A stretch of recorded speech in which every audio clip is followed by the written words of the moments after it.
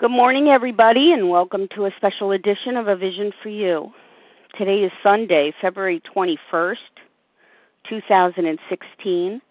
The share ID for Friday, February 19th, is 8475. That's 8475. This morning, A Vision for You presents Repairing the Damage. Step 9, made direct amends wherever possible, except when to do so would injure them or others. Steps 1 and 2 are conclusions of the mind.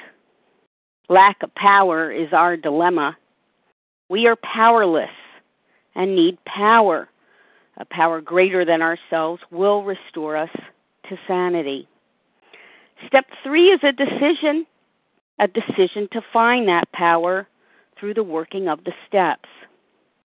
Steps 4, 5, 6, and 7 unblock those character defects and allow us access. They rehabilitate our relationship with our true self, removing those defects which block the access to our higher power. Now we're ready for steps 8 and 9. Both of which give us an opportunity to live in harmony with our fellow human beings. We go to those we've harmed, acknowledge the harm specifically, take responsibility for our part, and clean it up, repairing the damage. This morning we have 4 recovered compulsive overeaters who will share their experience with Step 9. Our panelists this morning include Du L., who resides in New York, Becca W. from Maryland, Julie R., who resides in California, and Monica T., Florida and Vermont. And we'll get started here with panelist number 1. Good morning, Du. Good morning, Leah. Good morning, A Vision for You. This is Du L. I'm a recovered compulsive overeater from New York, and I'm grateful to be here. I want to start off by asking God to direct my thinking, direct my thoughts, and to convey His message versus anything that I could preconceive myself. Just to get started, I just want to give an overview. I think Leah did a very nice way of doing an overview of the steps, but I just wanted to cover that for a minute. When we go through the steps and we get to step 9, it's putting back, the way God intended us to be. And steps 1 through 3 is getting a right relationship with our higher power, right? We're making that commitment, for God to be the director of our lives versus the way we've always directed our own steps, which got us here. Steps 4 through 7 is getting a right relationship with myself. And then after that, it brings us to steps 8 and 9, which is it gives us the opportunity to live in harmony with our fellow beings. So there's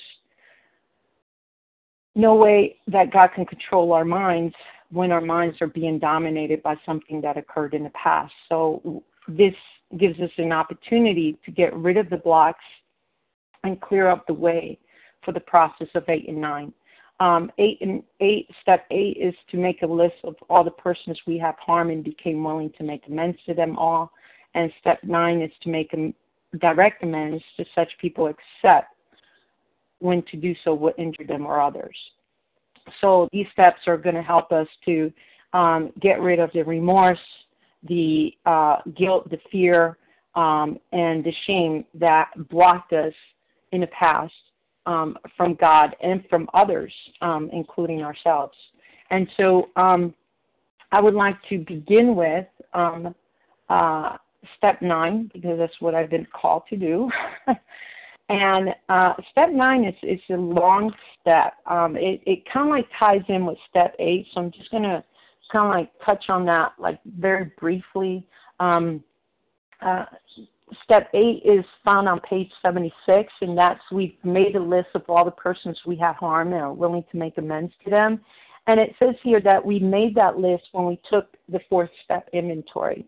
So, it's not really hard, to go through that process, because we already know that at step 8, we don't have to reinvent the wheel. We just have to go through the process as outlined. And so, that leads us to step 9. We're getting ready to sweep away the debris that has accumulated out of the efforts of self-will run riot, right? We're looking to make these amends and go directly to these people and clean up the past. But let's start off with page 83. If you can follow me there for a minute, I'm going to start from. I'm going to go backwards and then go forward. In page 83, it talks about the promises, and it says, if we're painstaking about this phase of our development, we will be amazed before we're halfway through. And, this is the promises that we'll get after completing our step 9 amends. And so, it says here, it's a phase of our development. And I just wanted to define that, because a lot of people may think, well, I could skip through the steps and just go directly to step 9. And, I'm at step 1, trying to get the food down, but I'm not thinking at this point in time I can make amends. Well, no, step 1 is about, I think a lot of people get it a little bit mixed up, because they get into step 1 and all of a sudden they feel the remorse, the pain of hurting others, and they want to quickly make amends. What they're feeling is not the part where they have to make amends, but the part where they are acknowledging the unmanageability in their lives. So let's really look at what is a phase. A phase is a stage or a period of change or development. And what is a development? A development is to grow, unfold, or expand gradually, to elaborate or enlarge, to progress from earlier to later stages of maturation. And what step 9 does for us in here, and it talks about the phase of development, right, is that we need to go through the process of steps 1 through 8 before we come to 9. And the development stages is that we go through such stages. And just to give you an example of what that looks like, if I am a child, right, I got to go through phases of development. The phases of development of the human being is that they go through infancy, where they nurture from their mom. They get breast milk. They change the Pampers. And they're fed, right, and they sleep. The other phase is that they become a toddler. They learn to crawl. They learn to walk. Then they go through the phase of development when they're a child, which they learn to read and write. And it goes on to adolescent, where their reproductive organisms are, starting to mature. They're starting, for girls, they go into the period of menstruation. For the boys, they go through the period of, having ejaculation and whatnot. And then they go into young adulthood and adult.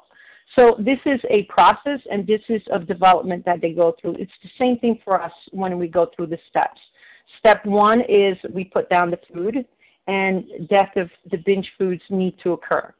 Steps 2, we're entering into a relationship with God. On page 13, it talks about we enter into a relationship, we establish a relationship with God, and we maintain that relationship, and that is step 3. We establish and we maintain the relationships. That's 2 and 3. And then the way we go and establish that relationship is going through the rest of steps 4 through 9. Steps 4, we looked at our character defects that block us from the relationship with God, and we admit these defects to God, to ourselves, and to another human being, and the exact nature of our wrongs. In step 6, we take a responsibility and recognize and surrender our character defects to God. Step 7, we make a verbal commitment to let God run the show and how He will shape and mold us into the person that we ought to be. Step 8, we made a list of the persons we have harmed, and the good news is that we don't have to work this again. We just take the list from where we had in step 4, and we just just pass it forward, and we just become willing to make the amends. So there's a step 8 prayer there that we ask God to be willing. And this leads us now to step 9. And it's important that we don't skip on the steps, because the experience shows that if we don't build on the solid foundation on the steps, we will fall. We will not remain abstinent. We'll go back to the food. That also means you can't skip the order of the steps, and the promises come for those who are working the steps abstinently, not working the steps while in the food. So as we begin step 9, we want to invite God into the process, and it's all part of our commitment to God to be in charge and to direct our amends. So that's one of the first things we do is we go to the prayers found on page 79, and we ask God to be given the strength and direction to do the right thing no matter what the personal consequences may be. We also look at page 83 where it says, we ask every morning in meditation to our Creator to show us a way of patience, tolerance, and kindness and love. And we're going to need these principles because they're going to help us to make the amends the way that God will want us have them done versus how we think we ought to do them. So I'm going to cover, the 9-step amends runs from page 76 to page 84. And so there's a lot of points, a lot of principles that need to be covered. So I'm going to simplify into 5 points, and I'm going to talk about those 5 points briefly and show you how to make a proper amends. That's the point of repairing our damage is to make an apology to people that would convey the principles that we're being shown here, how to correct the harm that we've done to other people. And so the 5 points are, and I'm going to read them to you, and then I'm going to go back and review them. And of course, please be reminded that this is a recorded meeting, so if you have any questions or anything, you could go back to the recording and take notes on this. Okay? So the first point is we want to make a specific statement of offending behavior. Number 2, an acknowledgement that it was harmful. Point number 3, an assumption of responsibility for both the behavior and harm done. Number 4, admission of regret. And number 5, my commitment not to repeat the behavior and, if necessary, restitution. So, you might be asking, well, where does the big book cover these points? Well, I'm gonna go briefly over that. On page 77, we start off with the first point, the specific offending behavior. So, it's showing us here that we're not going to be vague about our amends to people. It says on page, sorry, a minute, lost my page here. On page 77, the purpose of making an amends is to be of real purpose, is to fit ourselves to be of maximum service to God and people about us. It also is to announce our convictions with tact and common sense. So our specific offending behaviors, we're going to announce our convictions. We're going to do it with tact and common sense. We're going to specify what the harm was that we did to this person, right? So we want to be as specific as possible. We don't want to be generic.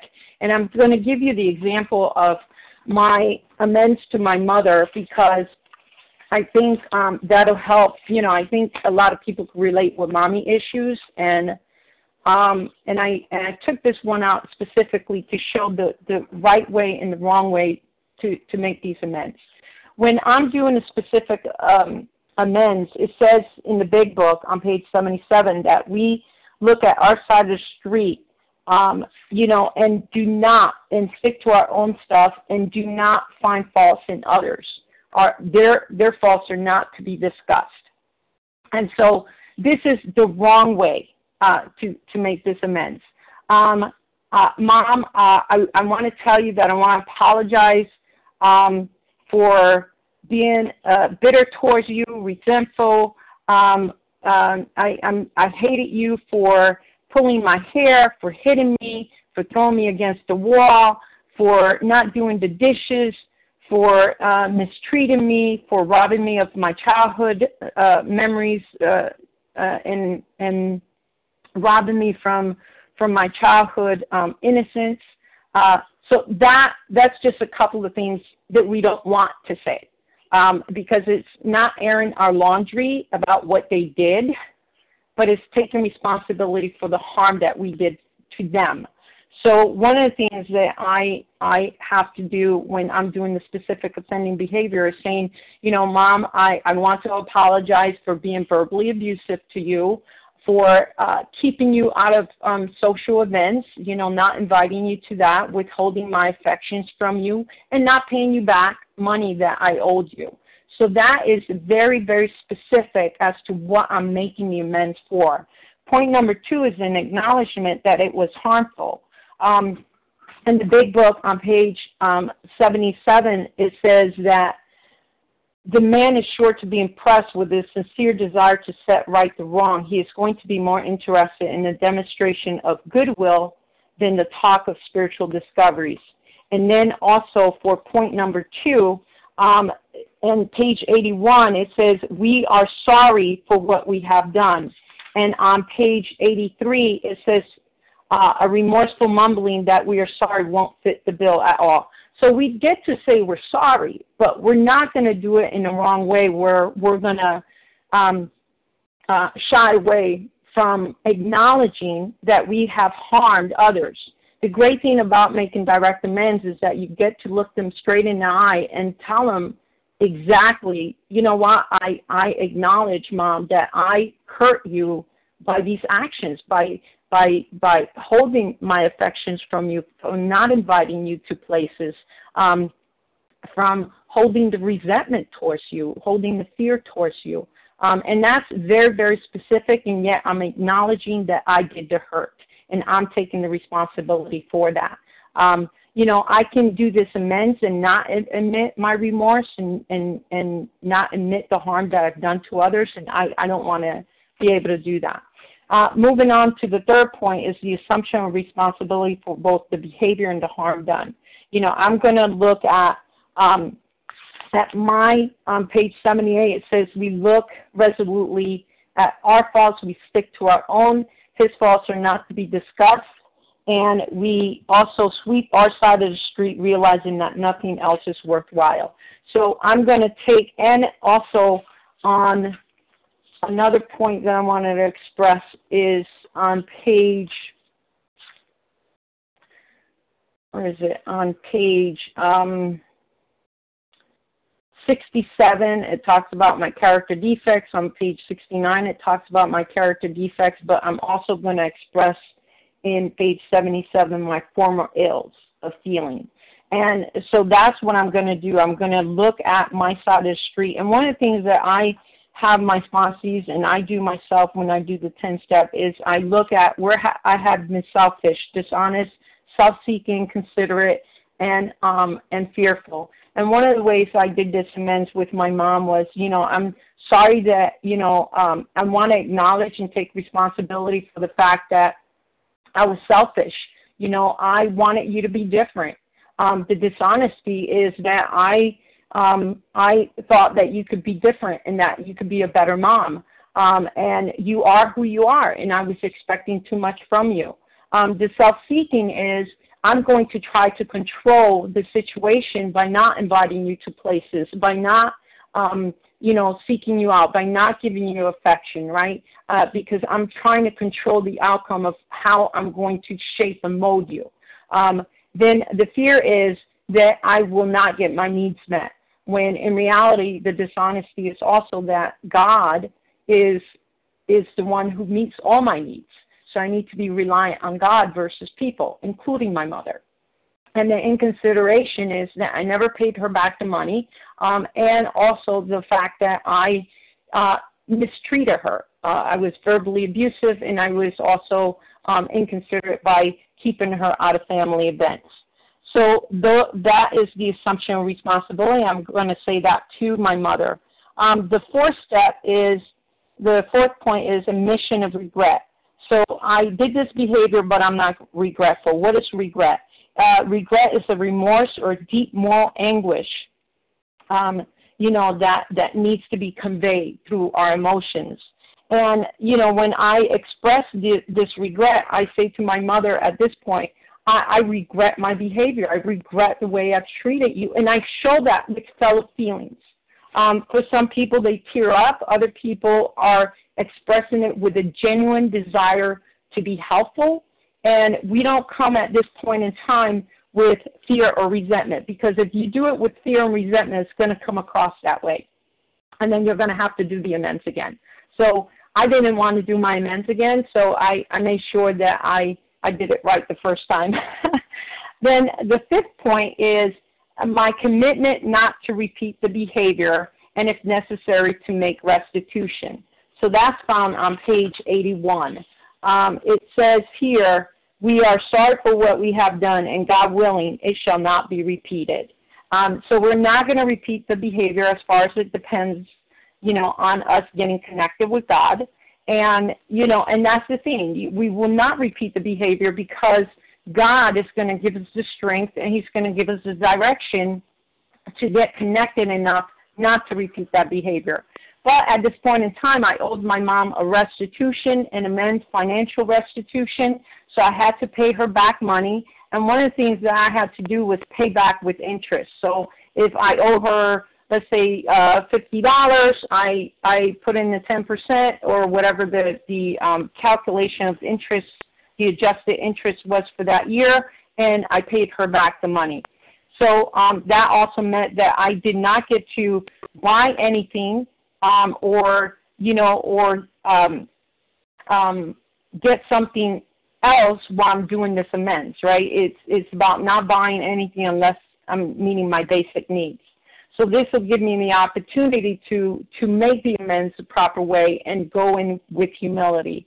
So just to close it up, if you go through these 5 points, and I mentioned some of the principles there, you should, by the time you get to the promises, these promises should be a check mark of whether you made the amends correctly, because the the promises will be an indicator whether you did the amends right. If those promises haven't come true for you, then that means you need to go back to your amends, review what you have done, and do it in the order that's described, and all these promises will come true. It says they will materialize, sometimes slowly, sometimes quickly, but they will if you work for them. And I think I've come to the end of my time. Thank you so much for the opportunity to share my experience. With that, I pass. Thank you very much, Du. And panelist number 2, Becca W. from Maryland. Hi, Leah. Hello, Vision for You. This is Becca W., and I'm a gratefully recovered compulsive overeater from Maryland. Thanks so much, Du. That was lovely listening to you. And I'm going to touch on a few things because it's important in this program, as we know, and to be true in the big book, too. Bill says kind of the same thing in many different ways. We need to hear it that way. So I'm going to touch on the very, very important subject of the steps as well. But I'm going to give us an example of an amends that I did. It was my biggest amends, actually. But, let's start kind of at the beginning. When we come into OA, we're looking for a solution. And we think our problem is the food, yet we also think that the solution is the food. I heard in a meeting yesterday something that just blew me away.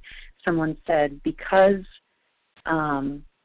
we eat in order to get a feeling, but we eat in order to get rid of a feeling. It can really be that simple if you think about it, and that's what we think we're doing with the food. There's some kind of void maybe that we're trying to fill up. We're trying to get a certain sensation. We're trying to get rid of a certain sensation. So we think that our solution is the food. When we begin working these steps, we know that the solution is now our higher power that fills those voids rather than us going to an addictive substance to do that. So, when we begin studying the doctor's opinion, we find out that our real problem here is the buildup of human emotions. And that because we identify as an addict, as a compulsive overeater, we have a twofold illness. We have an allergy of the body, meaning when we put certain foods, certain substances, ingredients in our body, something physically happens. It triggers a craving that makes us want more of that food. It's also coupled by a mental twist in our minds. And that's, when we talk about the insanity, repairing the insanity, when we have those thoughts going round and round and round in our head, and we think about food all day long, there's a way to repair that thinking. There's a way to heal it. And that's what the steps do for us. And as you've heard, putting down the food is just a beginning. It's but a beginning. And then the real work starts. The steps are a guide to rearranging ourselves into the people that God intends us to be so we can be useful to others. And they're structured in a way that brings this spiritual awakening. Today we're looking at step 9, make direct amends to such people wherever possible, except when to do so would injure them or others. So why is it important for us to make these amends? It's because we need to unblock ourselves. We need to clear a space so that God can fill us up. And when we're powered by God, we have purpose and we're most useful to others. So how do the steps help us identify the amends that we need to make? Step 1 through 3 is the foundation. We learn how to begin being in lockstep with God. Step 2 is so important. I believe, step 2 is the foundation. If we don't have a solid 2, we will fall apart in one of the other steps. So step 2 is like defining who our higher power is. We get to create. We get to say, who do I want to be and how do I need God to get me there? We begin like trusting with baby steps, that relationship. And if we're on step 4 and we don't have God powering us, we're doing that inventory ourselves. And we're missing a big component, which is a lot of the stuff that's been buried for a long time. And so we need God to help us uncover things that are really, really deep. And they're really hiding. They're in those nooks and crevices of ourselves, our mind, body, and spirit. So we get to identify the root of the emotional buildup in this step. We take inventory of it. In step 5, we let go of that emotional buildup and we start seeing things from a new perspective. We change the story, if you will, that we've been telling ourselves for so long. And in step 6, we get to identify our character defects. We get to realize what assets we have. But when looking at the character defects, we're going to ensure that we don't repeat the past, that the patterns that we've had in the past that were driven by our character defects, we're going to take a detour from that.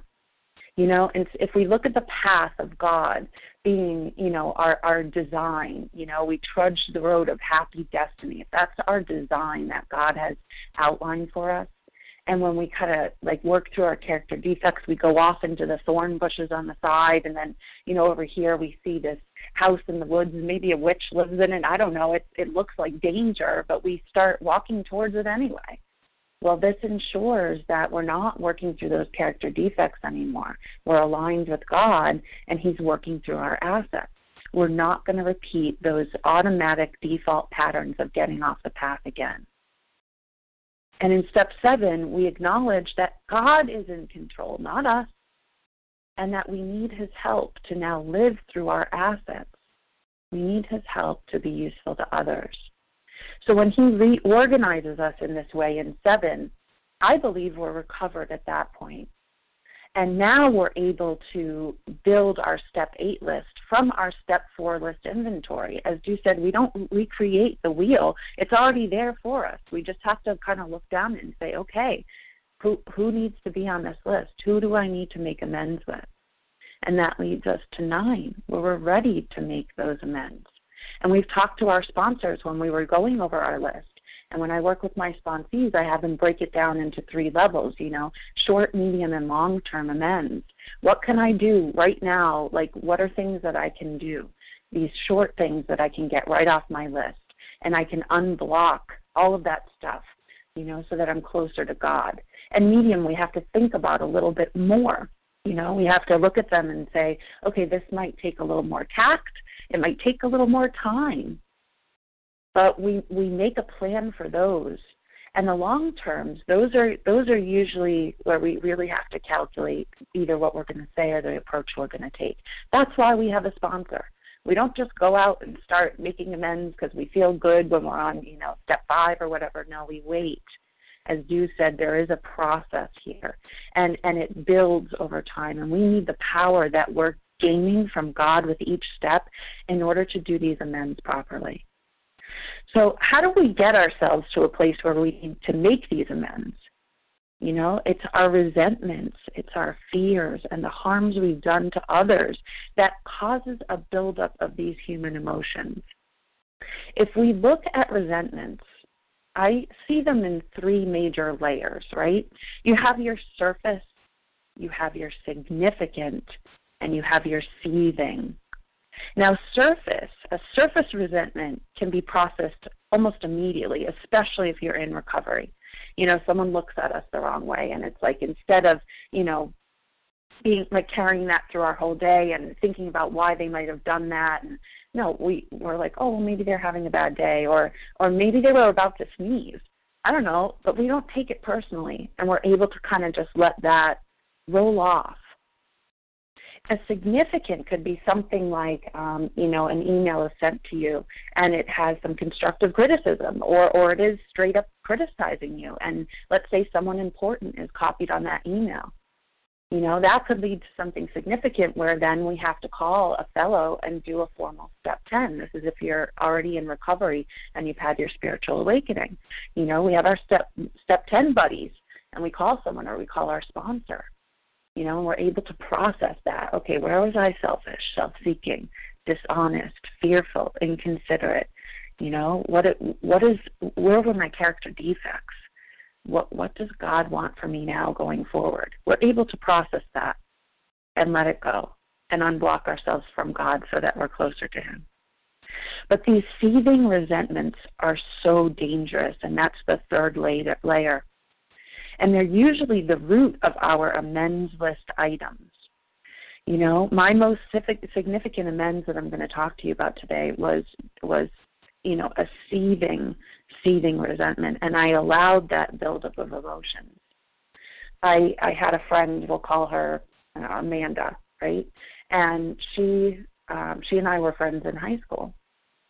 And we were in the band together, and, we used to hang out all the time. And after we graduated from college and everything like that, she kind of moved a number of towns later, maybe 25 minutes away. So what happened was I would always call her when I was in her area. I would always call her to hang out, and she would never call me. And at the time I was married, and my husband pointed that out to me. She never called you, Well, that started the resentment right there. I saw it in a different way. Before I was just like, let's hang out with Amanda. Well, now I'm saying, I'm paying attention. I'm like, you know what? She does never call me. I do always call her. Resentment. And one time I got really sick. I ended up having a cyst burst. And before it burst, I didn't know what was going on, but I was really sick. And my husband had called her and said, can you be with her? She was a teacher and she was off in the summer, and this happened in the summer. And he left a voicemail for her, and she never called back. Another resentment. But what happened was she was getting married, and she didn't have many people to be in her wedding, and she asked me to be in her wedding. And I said yes. I had never been in a wedding before. I knew nothing about it. And, some people said, oh, it's really expensive to be in a wedding. Well, that's a fear right there. And that started building up. And then I started working with her bridesmaids, and her maid of honor, at the time, I thought she was a nightmare. And everything I suggested, she said no. And that was a huge resentment. I couldn't stand being near her. I wanted, like, you're supposed to get a big gift, I guess, for the bride, like the bridesmaids are. And I knew Amanda wanted this, mixer, right? And I was like, oh, we should buy this right now before anybody. Well, someone else took it, and we ended up getting her these dishes or something that was less significant. That's a resentment right there. That was my idea, and you didn't take it, and look what happened. I told you so, right? So I've got these resentments and these fears. And then we had to pick a dress, and so I had been losing weight at the time, some diet that I was on, and I had been losing weight, and I ordered a dress that was a little bit small for me. And what ended up happening was it fit around the waist, but it didn't fit around my breast line. And what I had to do was take material that was used from other dresses when they were altering it and put darts in so that it would fit my breast area. But that material was supposed to be used, I guess, to wrap around flowers that she was supposed to walk down the aisle with. Well, I had this fear about the dress not fitting because it had to be altered. And so while it was being altered, I was wondering if it would even fit me. And this was a harm that I did to her. She was intending to use this material for something else. So now I've got resentment, fear, and harms building up.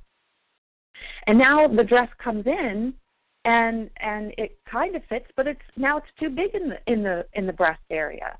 And we're on the wedding day, and her mother's like sewing the dress to my undergarment so that I'm not spilling out and showing the world what I have up top. And another harm happens because she's supposed to be spending that time with her daughter, getting her ready for her big day. But no, she's sewing up my dress line. So all these things are building up. And I'm starting to get uncomfortable with the whole situation. So what do? I stuffed myself with food and drink. I thought that was my solution. And if you look at page 35 in the big book, we have Jim's story. And this completely reminds me of Jim's story because we see this buildup of emotion that's happening with Jim. It's ironic on page 36 when we see the word suddenly at the beginning of one of those paragraphs. It's not suddenly. It's not suddenly at all, but his insane thinking thinks it's suddenly. No, it's not. There was a buildup of emotions. He had to work at a place where he once owned that place.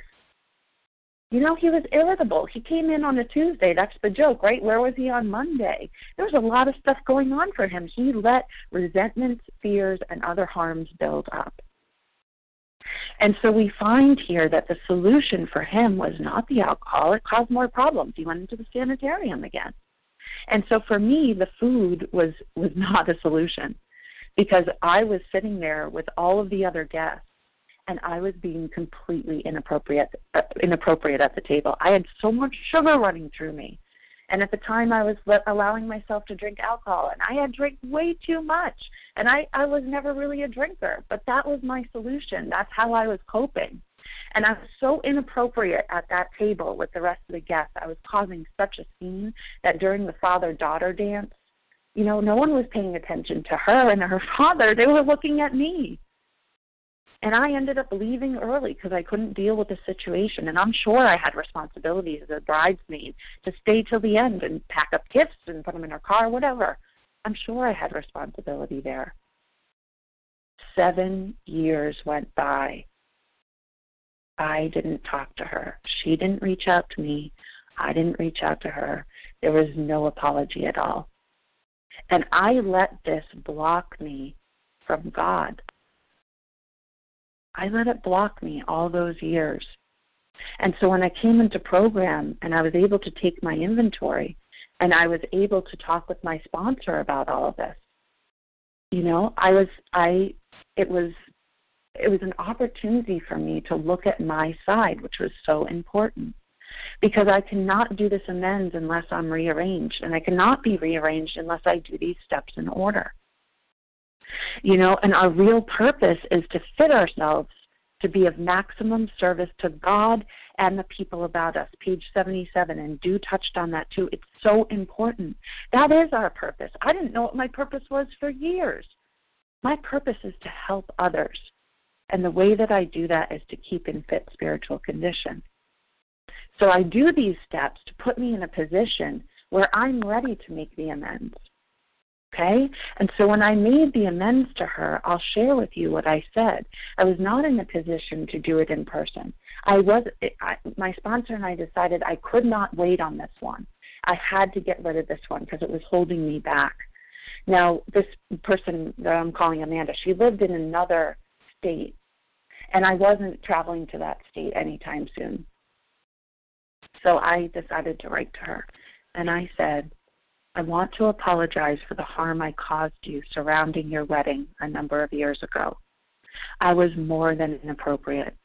My behavior was uncalled for, I was out of control, and I disrespected your special day. I take full responsibility for the disruption that I caused, and I'm truly sorry if I ruined your day in the spotlight. I am not expecting you to respond. My intentions are not to repair our relationship necessarily. I just want you to know that I acknowledge what I did. If I could take my behavior on that day back, I would in a heartbeat. Just know I've been thinking about this for years, but have made peace with my own wrongdoing, and am now at a point where I can apologize freely and honestly to you. I hope you and your family have a wonderful holiday season, and that only health, happiness, and success are a part of your lives. I was able to freely give that away and mean that. I had to be in a position to mean that in order for it to come across sincerely. And the only way that I could mean that, the only way I could bring myself to do that was to look at my character defects, was to see where I went wrong. It's so important. It's so important to just take this program seriously, to rearrange ourselves. You'll live a life that you never expected you could live. And part of it, many people fear step 9. It's not something to be feared. It's a release. It brings us closer to God. That space that was being taken up by that resentment, fear, harms, all of that stuff, that buildup of emotion, that's now cleared out. And guess what? God fills that up now. That's that much more power that I'm getting from God to do the right thing, to be of maximum service to others. And so what ended up happening was she wrote back to me and she said, Rebecca, I've been thinking about you for years, and I was mad for some time, but you know what? I let all of that go, and I'm so glad you're in my life today. And we went back and forth with different emails, sharing about wonderful times that we had together. And we were both able to let it go. And sometimes it just takes one person to shift, to be able to admit that they did something wrong and that they were sorry for it, for everything to be released. And that's what we're looking to do. We're looking to release. We're looking to get rid of all the stuff that's stuck to our past, that story that we've been telling ourselves for so long, to remap that, to be reorganized, to be new people, and go out and repair relationships and make new relationships in a new way. That's the beauty of this step. So I encourage you all, if you're not out there doing these steps yet, if you haven't found a sponsor, if you haven't even put the food down yet, just begin. Just do it. It's so worth it. My life is completely different, and Dew touched upon the promises, and I'll just say those promises come true for me, and they are a measurement.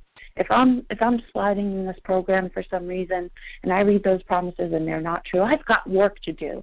And I've got more work to do today than I did yesterday. And I've got more work to do tomorrow than I did today. And this is why Step 10 is so important. As my sponsor says, it's one of the most underutilized steps along with Step 2. If we're not doing Step 10, we have to do this process all over again. We have to reconnect with God, then go through 4 and 4, 5, 6, 7, 8, 9, and here we are again doing these amends again. Step 10 is so important because Step 10 clears us every day. It's part of this clearing process. And then we're able to connect in 11 to fill ourselves with our higher power, and He powers us to help other people in 12. So I hope this was encouraging for you all. It's a pleasure to be on this line today, and thank you all. Have a wonderful day. I pass. Thank you very much, Becca W. I now welcome Julie R. to the line. Hi, this is Julie R., recovered compulsive overeater in California. So what I'm going to do is I'm going to give 3 specific amends that I made and point in the big book, the directions. Thank goodness I have directions. So first, on page 76, it says we subjected ourselves to a drastic self-appraisal. Now we go out to our fellows and repair the damage done in the past. This doesn't say, I'm going to go in there and say, you know what, I'm really sorry for my behavior. It's because I'm a compulsive overeater and I was abused as a child and blah, blah, blah. No, I'm going to clean up my side of the street. So I'm going to start off with my sister Linda. She's 11 years older than me, and we've always had this on and off relationship.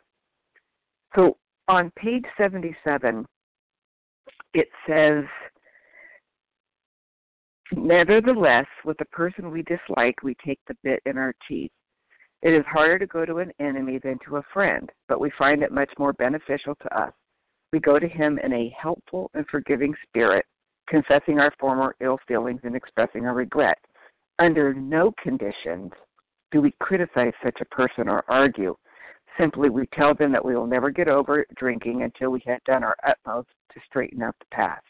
I am here to sweep off my side of the street. So I'm going to tell you how it went wrong. About 10 years ago, I went to the steps again, and I made an appointment with my sister Linda and said I needed to talk to her about some things in my past. And we sat down, and I basically told her, I know that you're really sick and that, we were all had the same parents. And even though you are so messed up, I want to tell you I'm sorry for my wrongs. Well, you can imagine what happened. It was not a pretty sight, and hence we walked away in the same shape that we were before. So fast forward to after I got out of my last relapse and going through the steps, Linda popped up again. Go figure, because we've never cleaned up our stuff. So I called her up. This is in the midst of our father dying, and I'm the executor. I called her up and I said, Linda, I'd like to make an appointment with you to talk to you about some things. That I need to speak with you.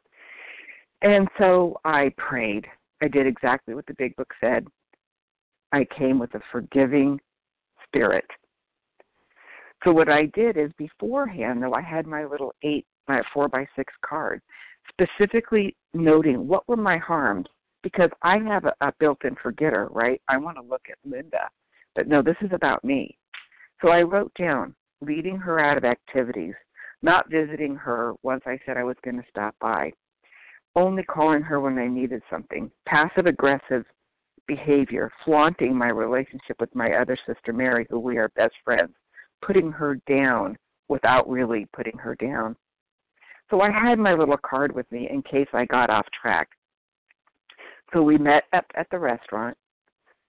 As I was walking towards her, I saw her sitting there, and I can see that it might not go the way I want it to go. So I prayed, God, let me be humble.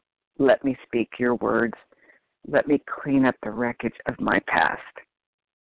So on page 77, like I said already, it's harder to go to an enemy. She's not my enemy, but it's never been a good relationship. So I went with a forgiving heart, and I wanted to stick to my issues. So I began to say that I regretted my actions. I know they caused harm and distress, and what can I do to repair the damage? I do not use the word sorry because I use sorry all the time like it was water. Sorry, I'm sorry I did this. I'm sorry I did that. And I was hoping that Linda would be able to accept it because I was coming from a caring, giving state. But boy, she let me have it. She actually yelled and screamed and pointed out behaviors that I had even forgotten that I had done. And I sat there with restraint of tongue because this is not something that I can stop. I did what I needed to do, and she had to basically tell me what she thought. So we walked away from that exchange. We hugged, and then our relationship today is not closed, but I don't have any baggage. I was able to go there with an open heart, make my amends, and try not to repeat those behaviors.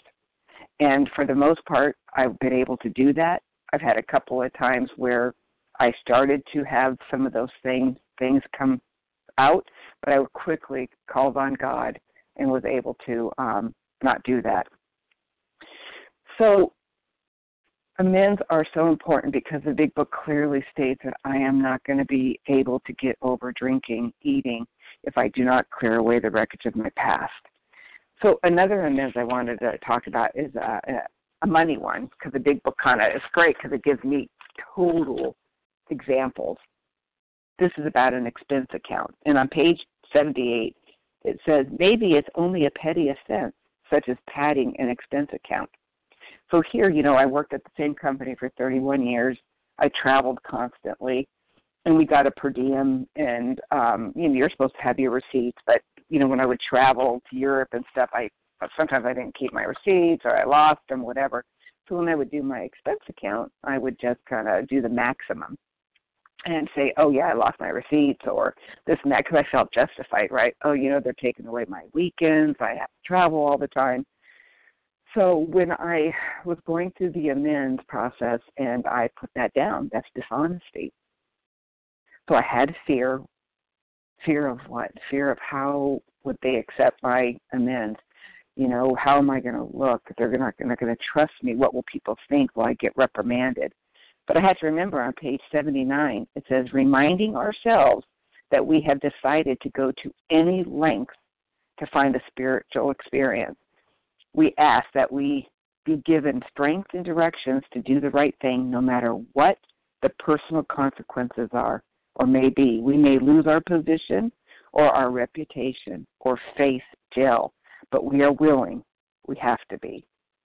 So I was getting a yearly performance review, which was always the exceeds or whatever, because, of course, I have to be perfect.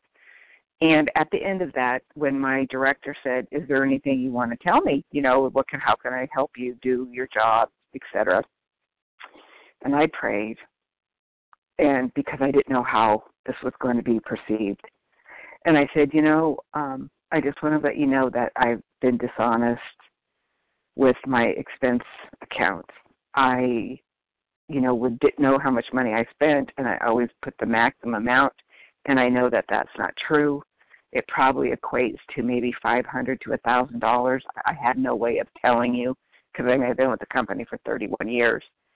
And I just said, God, your will, not mine, be done. And my director laughed. Wasn't exactly what I was expecting. And I looked at her, and she said, you've got to be kidding. You're telling me this? Like, you don't think everybody else does that? And that wasn't the point. But the point was, it doesn't matter if everybody else does that. It's that I did it, and it was wrong. So I cleaned up my side of the street. I got through my fear. I said it. I didn't know what the ramifications were going to be. And she said and I said, what can I do to make this right? Because I have to make it right. I just can't say I did this behavior. It's done. It's over. I have to make restitution. And she basically said there's nothing that I can do. So I talked to my sponsor about it. How can I pay back $500 to $1,000 to something? So what we agreed upon is every time I would go to the grocery store, I would buy extra groceries and keep it in my car. And when I would see a homeless person, I would pull over and give them the bag. So I did that for months, to make sure that I got to that $1,000 mark.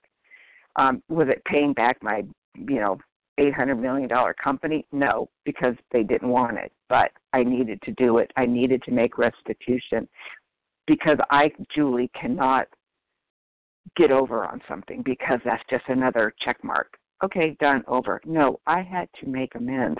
I want to get well. I want to stay well. And if I do not do this, I will get back into the food. So that's example number 2.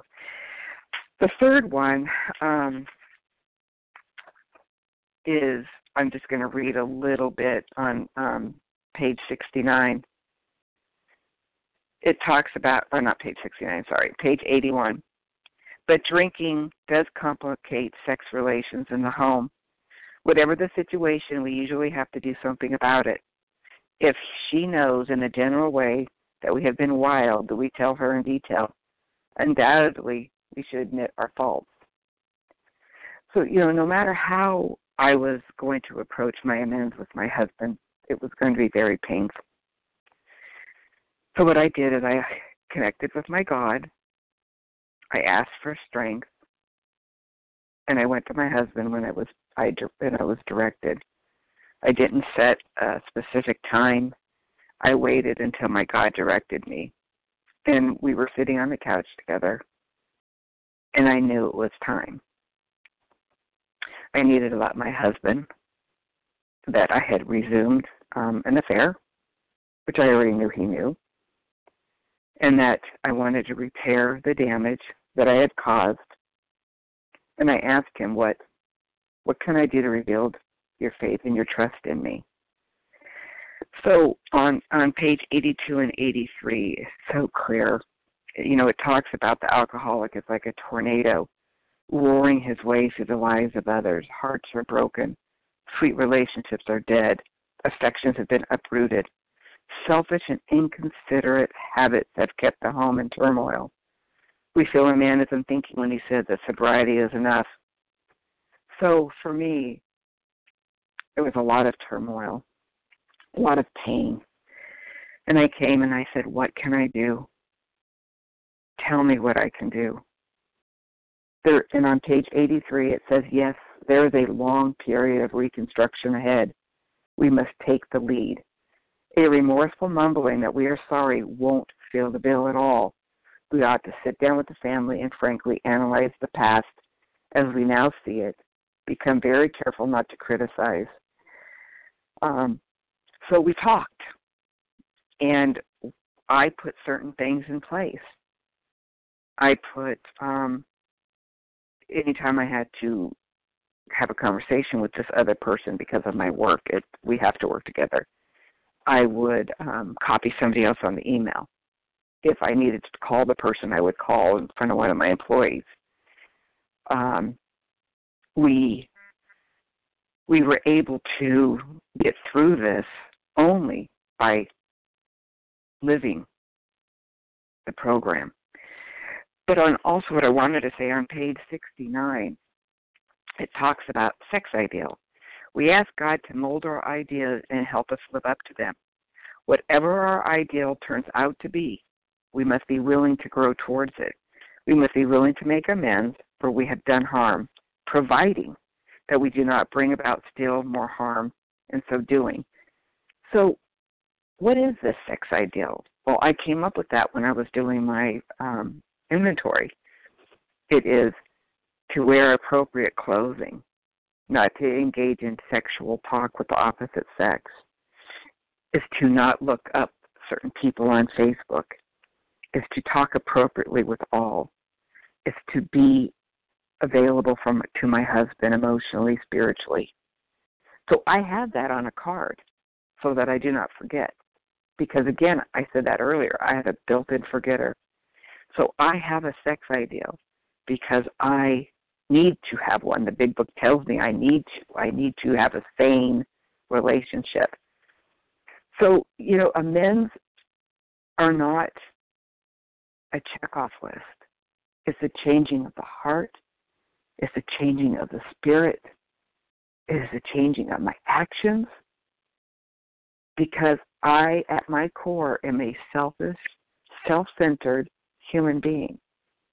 But by living and working the principles of this program and the steps and staying in 10, 11, and 12, I get to see my defects and I clean up the streets as fast as I can because I cannot afford to have a resentment.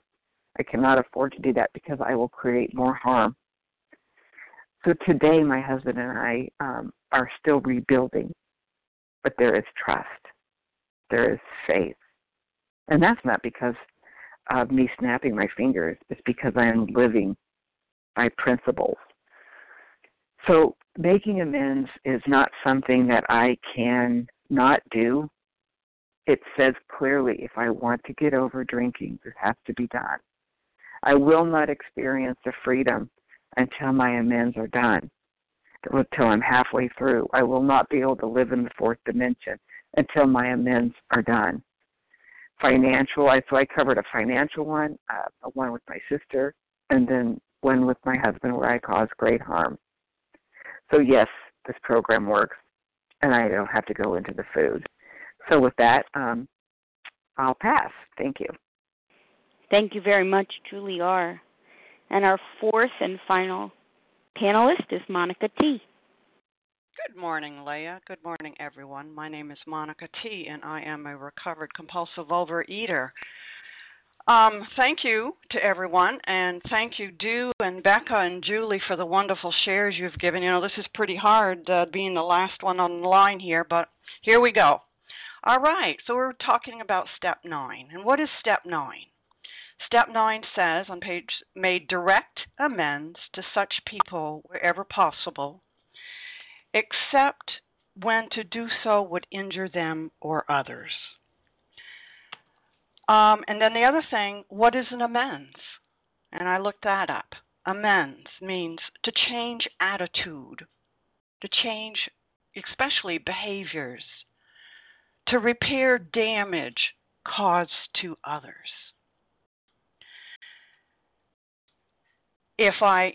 So what does this mean? Well, if I stole money, I pay it back. If I neglected or abused, I treat them with respect.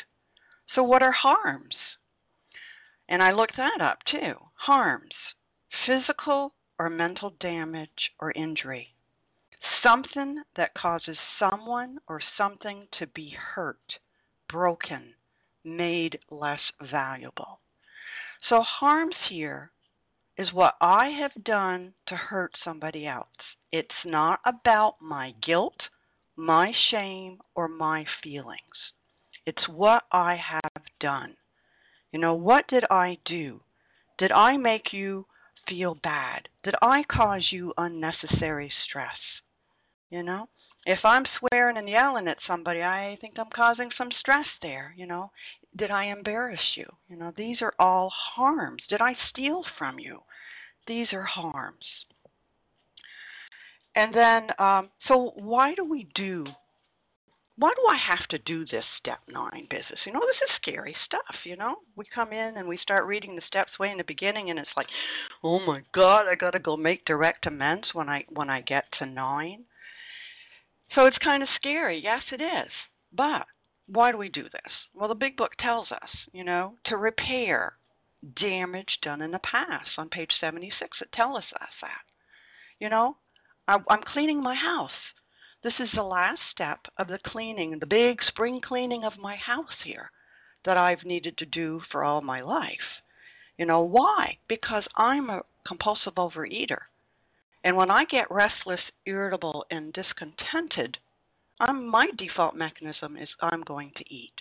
So I need to clean my house so I don't have this stuff in there. And I want recovery. You know, I wanted recovery.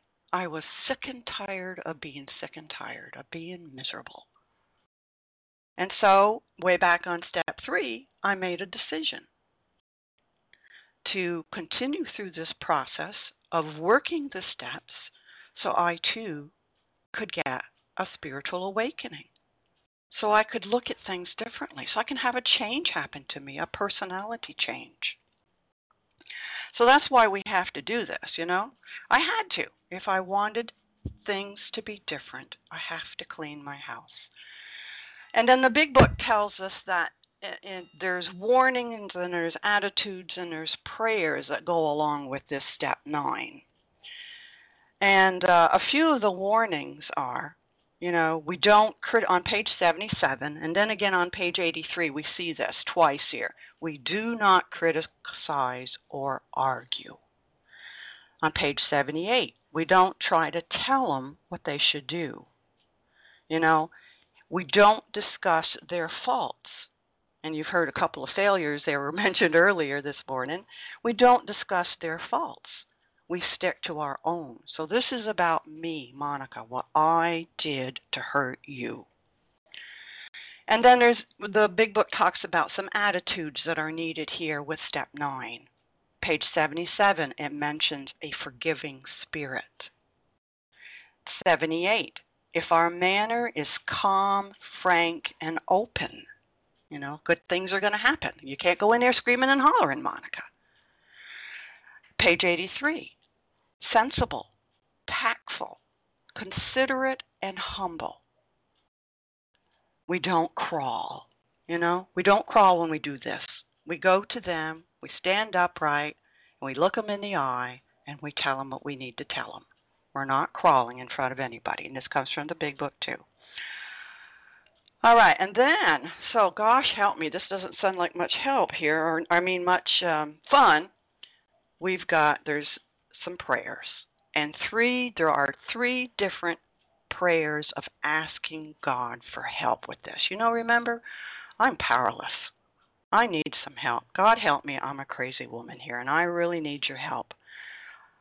So on page, 3 times we see a prayer for help. And on page 76, we see we ask until it comes. If I don't have the will, I'm really clawing and bucking and I don't want to do this, then there's a prayer we ask for the willingness to do this.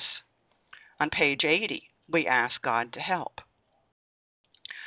So we're going to pray, and we're going to have these attitudes, and we've got specific warnings of what you don't do and don't say when you make amends.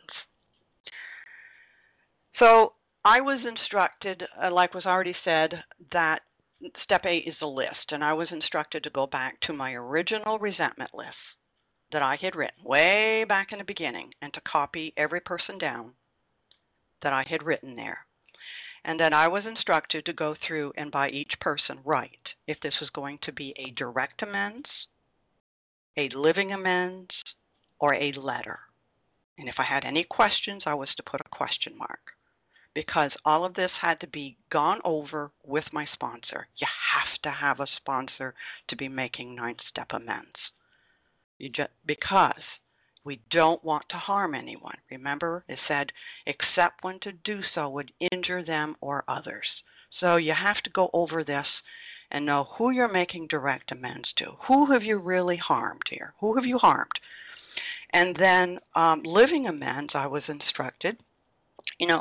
Living amends, okay, let's say I judged and criticized you in my head.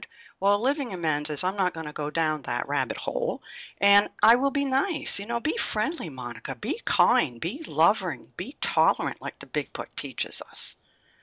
These are living amends. Do something nice for somebody without expecting something back. The way we should live every day, living amends. And then the letters, a letter was to be written to anyone that I owed a direct amends to, that I did not know where they were, I could not contact, but I had the willingness to do it if and when it ever came up. And also, another thing I did was I wrote a letter to every person who was on my list that had died. That was just a little something extra that I did. So we write this letter. And I was also told that before I did any direct amends, I write a letter. And I write a letter, and I reviewed it. I read it to my sponsor. And this was to make sure, again, that I did not say anything in there that would harm them. That I wasn't, once again, pointing my finger at them. Because this is all about me that I am trying to work with here. All right. So what happens with making amends?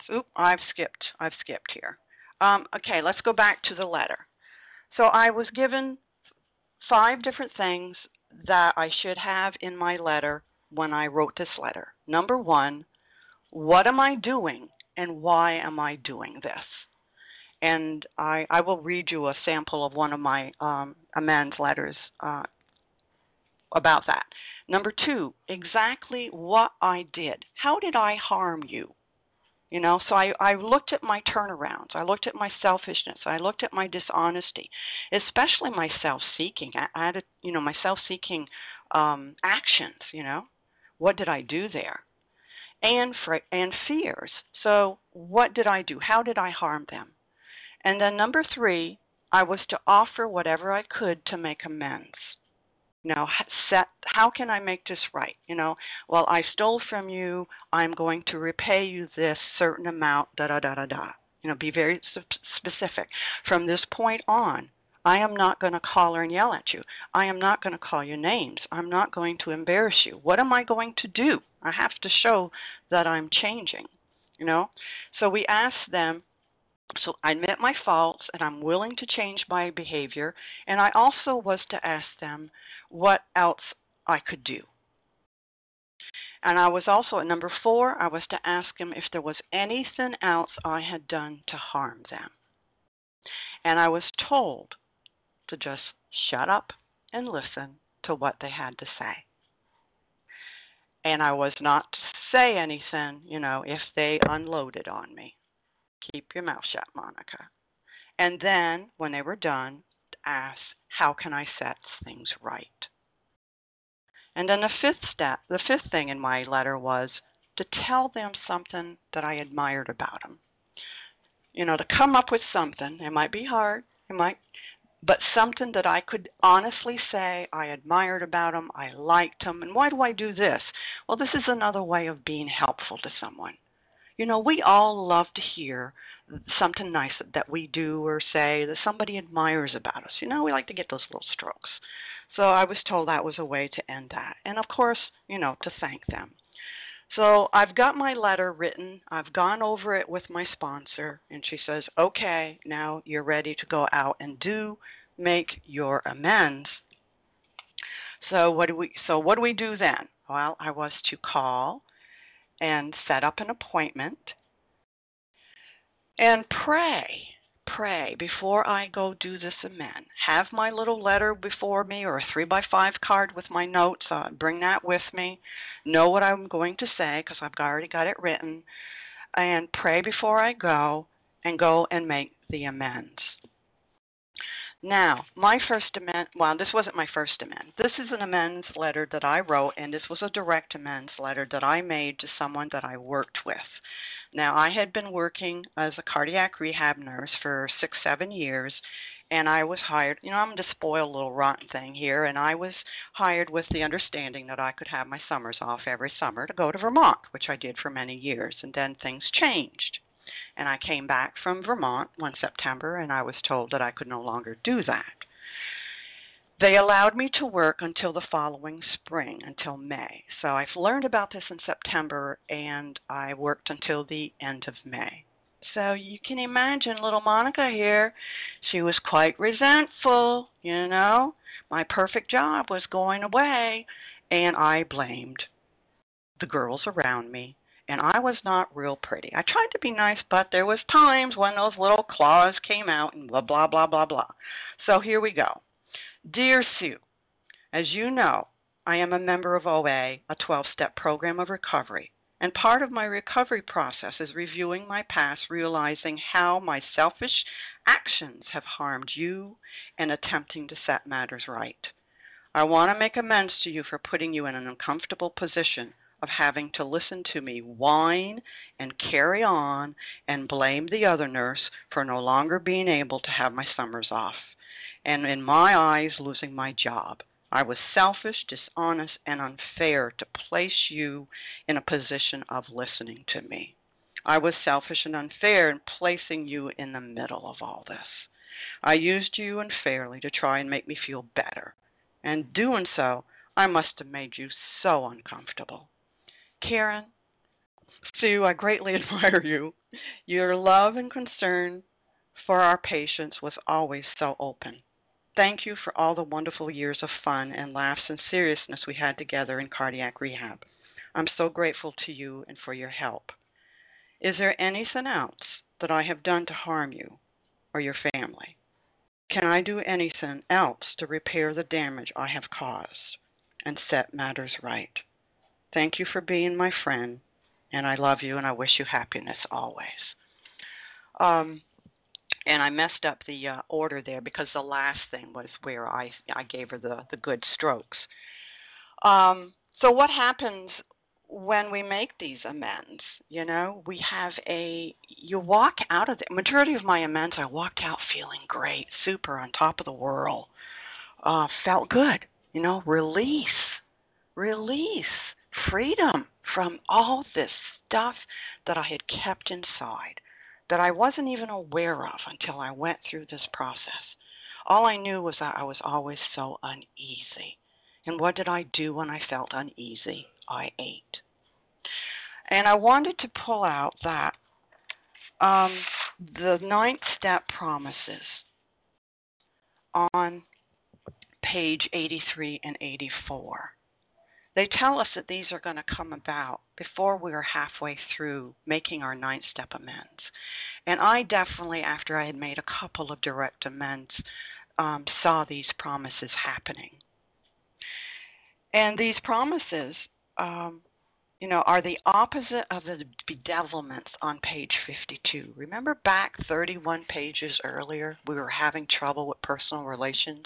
We couldn't control our emotional nature. We were prey to misery and depression. We couldn't make a living. We were full of fear. We were unhappy. We couldn't seem to be a real help to other people. You know? Wow. Yeah, I identified with all that stuff when I was on page 52. And now, on pages 83 and 84, what am I seeing? What changes have happened or are happening? You know, we lose interest in selfish things. We comprehend the word serenity, and we will know peace. Our whole attitude and outlook upon life will change. Fear of people and economic insecurity will leave us. That feeling of uselessness and self-pity where I lived will disappear. We're going to know a new freedom and a new happiness. Yeehaw! You know, I looked for this all my life. And most of all, we suddenly realize that God is doing for us what we could not do for ourselves. And another wonderful thing about making 9th step amends, you know, is many times in our doing this, that other person gets relief. That other person gets healing too. So wonderful. Now, the Big Book does tell us, it says, now, if things don't go as planned, you know, if you get thrown out of the office, it's okay. The important thing is you have done your part. That's what it says on page 78. You have done your part. This was about me cleaning my house. I had to clean my house if I wanted to find some peace and freedom and serenity. And I'm going to end with, on page 84, I love this last paragraph. And this is what got me through when I was doing the work, doing all the writing of my 4-step inventory and working through these steps and getting here to step 9. It says, are these extravagant promises? We think not. They are being fulfilled among us, sometimes quickly, sometimes slowly. And this is what I hung on to here. This is a promise in black and white in the Big Book. They will always. Doesn't say sometimes. It doesn't say maybe. It says always materialize if we work for them. And the other thing I noticed there, you know what? It doesn't say anything about being perfect. And this has definitely been a process for me. And it's a continuing process. And I haven't done it perfect, and I never will. But I did the work. I took the actions. I continued to plug along. Why? Because I was sick and tired of being sick and tired, and I wanted recovery. I wanted what these other people I saw and heard who had gone through the process and had been given a spiritual awakening. I wanted this promise. They told me, Monica, if you do this work, this is going to happen for you. And with that, I pass. Thank you very much, Monica. Thanks to all our panelists this morning. Thank you so much for all you gave. Your personal experience is so valuable. Contact information for our panelists will be given at the conclusion of this recording. We'll now transition to question and answers. Please unmute by pressing star 1. Identify yourself in order to pose your question.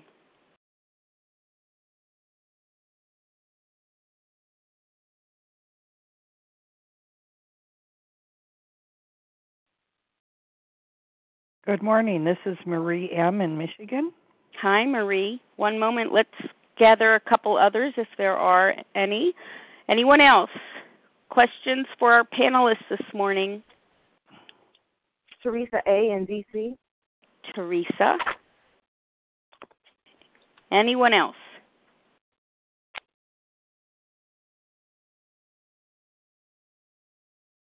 Okay, let's start with Marie M. And good morning. And this is not specific to a share that I appreciated this morning, but a sponsee asked me this question, and I found myself wanting somebody else to answer it. What is the difference between surrender and discipline? Control and discipline. If we're supposed to give up control, but we're supposed to have discipline. She asked me the difference, and I was just, the panelists sound so experienced, I thought perhaps somebody would be willing to give their opinion on that. Hi, Leah. This is Becca W. I'd like to answer that. Please go ahead, Becca. Okay. Thank you so much for your question. So control and discipline. So for me, control is self-will. Control is when I decide how it should be, how it should look, what I should do, how I should affect others, how I should manipulate, how I'm going after what I want. So in this program, what I learn is it's pretty scary to give up control. You know, it's like I've said this analogy to sponsees and in shares before where, you know, let's picture yourself as a waiter, right? Or if you picture a waiter and that waiter has plates on each fingertip and their head and their knees and wherever it can balance, and it's just spinning. And it's like, okay, in steps 2 and 3, I'm supposed to start taking baby steps to give over my will and my life, my thinking and my actions to the care of God. So am I just going to say, okay, God, like, here we go, I'm going to take a step back and you're going to hold up all these plates for me and keep them spinning? Well, no, this program teaches us that we can do this in baby steps, that we can build on these baby steps, and that leads to a spiritual awakening, right? So if I say, okay, God, see the one on my pinky finger?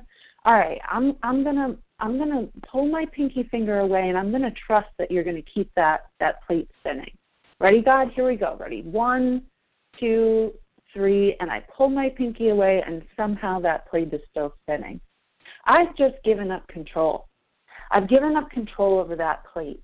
And through this program, I can learn to take away all my fingers and lower my head to the one on my head that's spinning and move back my knee so the one spinning on my knee is still spinning. And at some point, I'm just standing aside from all those plates spinning, and God is giving me this perception that He's taking care of everything, and I've let go of the control. Where the discipline comes in is He's now going to tell me when to rest and when to act. So sometimes God needs to take over and God needs to arrange things and move things around. Sometimes things are so big that I don't even see how big they are, and that's okay.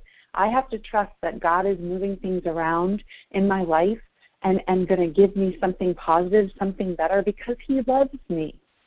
So in that time, I'm resting. Otherwise, I'm listening, I'm practicing this program, I'm keeping myself cleared, I'm doing my step 10s when I need to, I'm letting God fill me up, and then God either taps me on the shoulder or whispers in my ear. I'm still enough to feel that tap and hear that whisper. He says, it's time for you to act, Rebecca. It's time for you to act, and that's where the discipline comes in.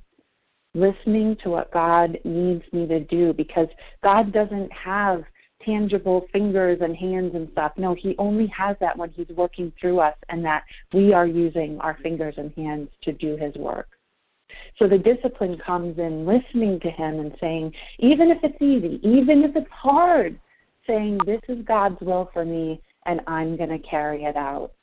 That's my interpretation of the difference between control and discipline.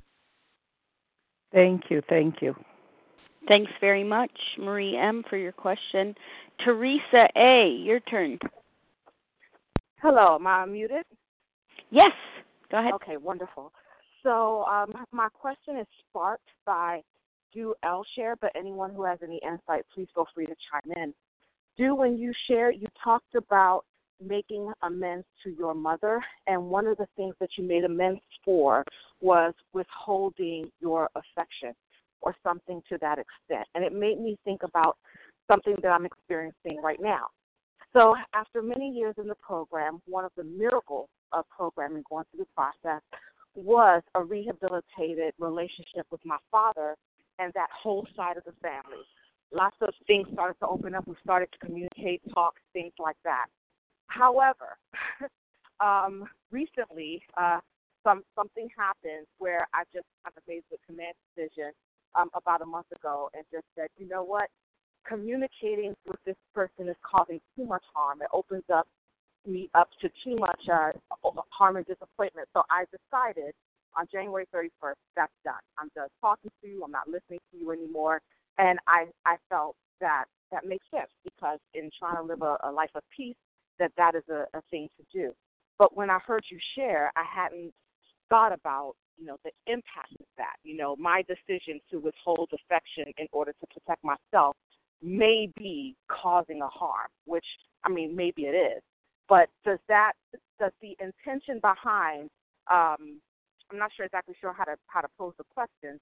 So I'm withholding affection in order to protect myself, not to harm someone else, but I'm still responsible if others are harmed, and therefore I owe an amends there. Thanks, Teresa. Do, are you available to respond? Yes, I am, Leah. Excellent question. It's a process. I got to say it is a process to go through this because, on page 83 it says that we've been like tornadoes roaring in the lives of others, and then, hearts are broken, sweet relationships are dead, affections are uprooted. And, the theme is there's going to be a long period of reconstruction ahead. And that's what I see, when I have to especially deal with family. I've had a long history of, them causing more harm to me than I have to them. But, this is not about looking at the harm they've done to me or holding on to the resentment that they've done to me. It's about letting go and repairing those relationships. And when I said, withholding affection, the big book talks to me about, showing patience, tolerance, kindness, and love towards others, that my attitude and my behavior is going to change. And in step 4, it talks about we avoid retaliation or argument. So I'm not going to put myself in a position, to continue that type of relationship, sick relationship, right? I'm called to be a better person, even to those who have harmed me, right? It's the way that God wants to shape and mold me into the person that I ought to be. Now, do I, mingle around sick people and, bathe myself around sick people? No. I don't think that's what the big book is telling us to do. I limit my interactions with my mother.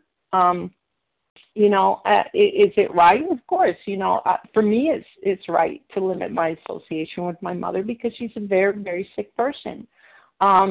But when I do have feelings, do have interactions with her, and the times that I do spend time with her, they're very healthy relationships with her, and if you have to wean yourself off of those sick relationships, yes, I recommend that very highly,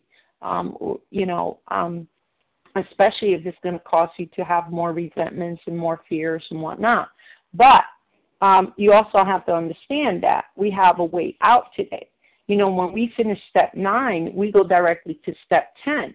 So when these things do crop up, we're supposed to do 4 through 9, which is the 10-step. And that's a process also that we need to continue to do, to clean up the ongoing mess that may occur. But again, I would not put myself in a position to continue to be hurt, if that's the case. But when I do have interactions with people, I do try to practice these principles and come from a place of love, tolerance, compassion, and mercy. I hope that's helpful. That or best. Hi, I'd like to answer that too, if I could, Leah. Thank you, Du, for your response. Yeah, go ahead, Julie. Hi, it's Julie, recovered compulsive overeater. When my mother had passed away, I had vowed not to have a relationship with my father anymore. There's tons of sexual abuse, physical abuse, blah, blah, blah. And I kept true to that. And when he was dying and needed help, I was the only daughter that would respond. And I looked at it as I'm here to be of service. But I kept true that I didn't have any relationship because it wasn't healthy. It wasn't good for me. It wasn't good for my husband. It wasn't good for my kids. But yet I was there, and I took care of him with my other sister joined in, and I was able to forgive him also before he died. But I was coming from a loving, caring, giving spirit, and this is something that I would have never expected that I could do. But yes, I do not have a relationship with people that I'm going to cause harm or they're going to cause harm to me, because it's a protection, and we are to be of service, but not at to the extent that we're going to harm ourselves. I mean, miracles can happen. Like I said, I was able to let go a lot of stuff last year when my father passed away, and I was able to be helpful. But I did stay away for 14 years based on my needs. So with that, I'll pass. Thank you very much, Julie. Thank you, Teresa, for your question. Anyone else with questions today for our panelists? Yeah, this is Kathy K. I'd like to ask a question. Yes, I have a question. I hear you, Kathy K. Who else jumped in there? Gladys F. Gladys. Carolyn S.H. And Carolyn. Anyone else? Elise M. Molly M. I didn't catch the last two names after Carolyn. There was Elise M. and Molly M. Molly M. and Elise M. Okay, excellent. That'll be our final invitation for questions. Kathy K., go ahead and start us off. Okay, thank you, Leah, for your service, and thank you, panelists. It was really great to hear all of you today. I'm sitting here thinking about the decision that I need to make when I'm sponsoring others and they get to the 9th step. Sometimes I have my sponsees write out the letters with those 5 parts that you talked about in preparation for making direct amends. And sometimes it comes to a point where the person they've written a letter to is not in town and may not be in town, and the question comes up, do they send the letter? Do they make a phone call? What is the best way to proceed? And the best I've come up with is to have them go to God and pray about it and see what they come up with in that asking God for guidance. But I wondered if you do anything different in making that decision.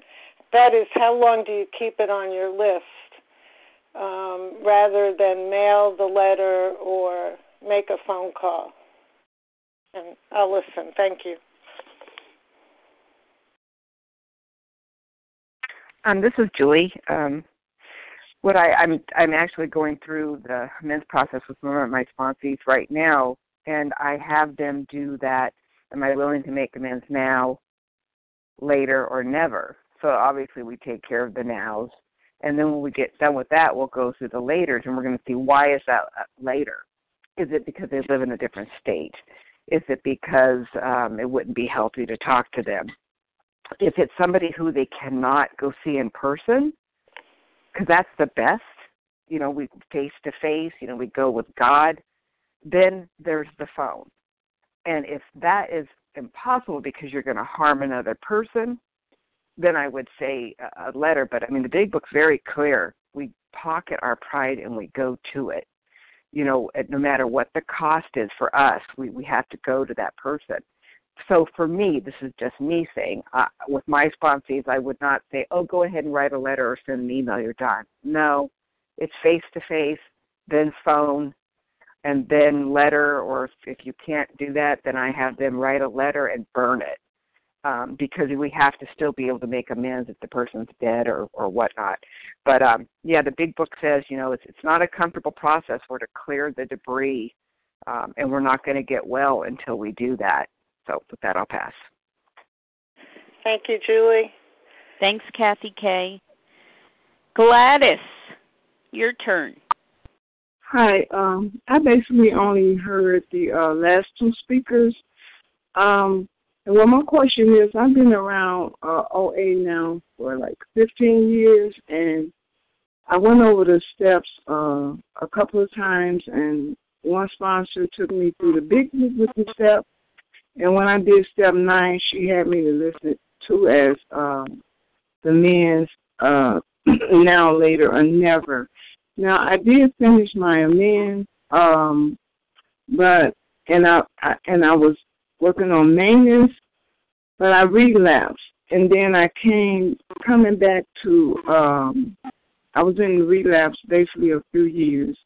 And I'm coming back to the program, and I got another OA sponsor that's working with me. She does the big book as well.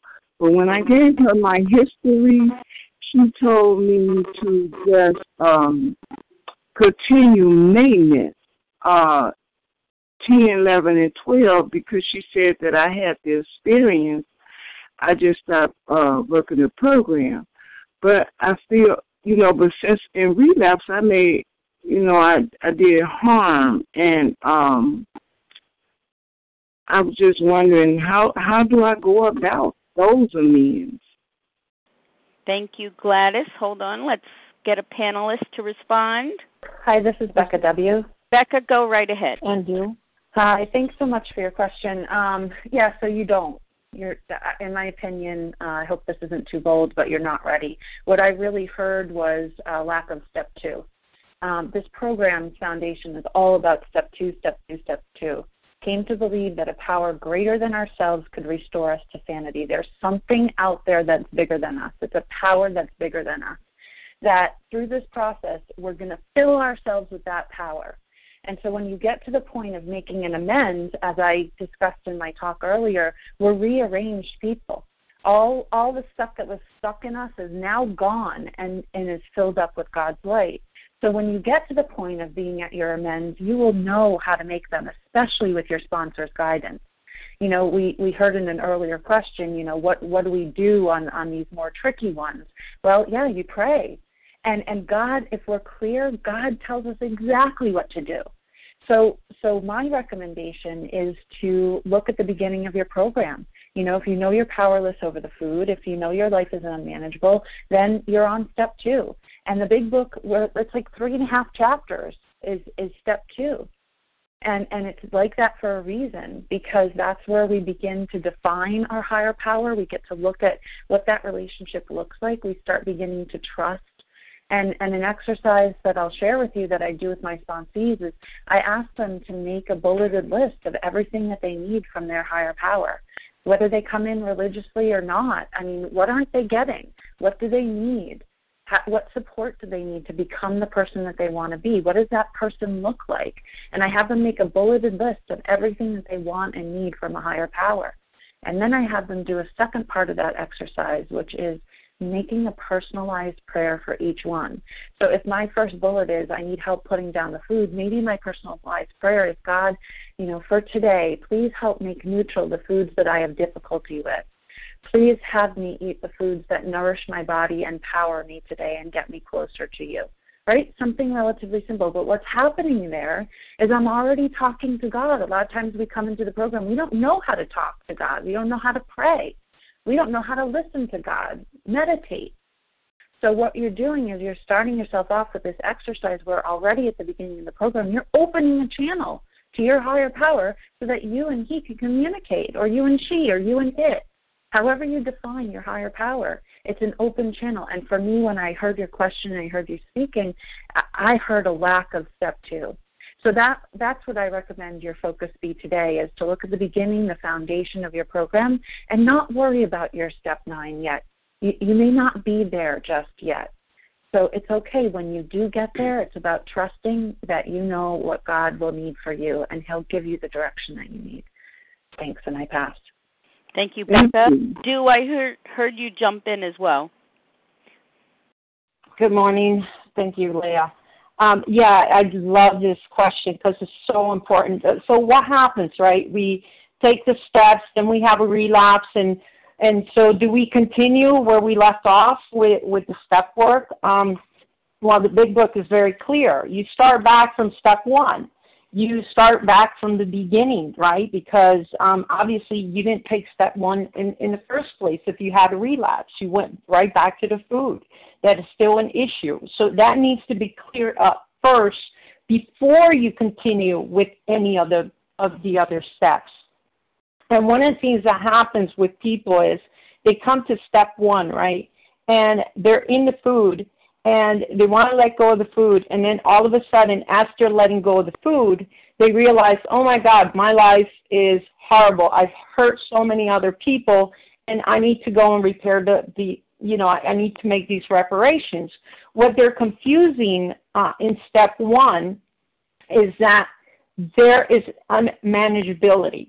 They're recognizing their unmanageability with their relationships, with their food, with other people, with their interactions, with their emotions, with everything that has to do with unmanageability, and they think that has to do with amends. You're not ready to go and make amends or live in 10, 11, 12 if you're still at step 1.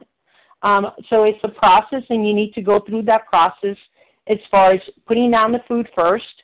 That needs to be down. That needs to be down before you're able to do the rest of the steps. Then after that, it's like you said, build a relationship with God and continue with the rest of the steps till you get to that process of development, till you get to step 9, and then you go and make the amends. I hope that's helpful.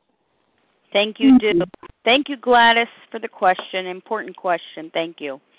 Carolyn S.A. Yes, thank you. Hi, Leah. Can I be heard? Yep, sure can. Thank you. Good morning. Thank you so much, panelists. Just amazing recovery and wisdom, and so helpful. My question is about an amends that I've made. I've been graced with making some that have just been beautiful and wonderful, and there's a few that have not gone so well. And one was with my college roommate, and I won't go into detail, but she was saying things like, I forgive you, don't worry about it, and stuff like that, but the conversation got very squirrely, and in her telling me other things that offended her or hurt her, I started to get resentful because they were things that I actually did to try to help her at the time. And so in the conversation, I felt like, oh, whoops, I did this too early. I'm not ready. So, and so that happened a few months ago, and I've let it go. And my question to the panelists is, in this kind of situation, what steps would you recommend how to deal with that now? Like what, because I'm not sure going back to her would be a good thing. And what would you recommend how to kind of ferret out how to handle that situation at this point? Thank you, Carolyn. Sure. Who would like to respond? Monica? Monica, go ahead. Good morning. Thank you. And Carolyn, good morning to you. Thank you for your question. When you were talking and about this experience, and you said, you felt yourself sitting there getting resentments, my first thought was, you know what? We're not cured. And that's why we have step 10. And that you have on page 84 and step 10 your instructions of what to do when a resentment pops up. So these things were all going on in your head here. You didn't say anything. It sounds like you didn't do something there and then to hurt her. No. All right, this is all your stuff in your head. So you need to do a turnaround, or you need to do step 10. 84, you got your instructions there. Number 1, you ask God to remove this immediately from you. If you need to talk to somebody about it, you talk to somebody about it. You may write out a turnaround or review a turnaround in your head, where you're asking yourself, how are you being dishonest and selfish and self-seeking, and what are you afraid of? And then it goes on to say, turn your thoughts, make an amends quickly. In this case, I don't think you're owing an amends. It's all in your head. And turn your thoughts to how you can be a help to somebody else, So when I get a little resentment like that, something like that popping up in my head, I'll go, you know what, Monica? They're a sick person too. The big book tells you, Monica, love and tolerance is your code. And I say a prayer for them.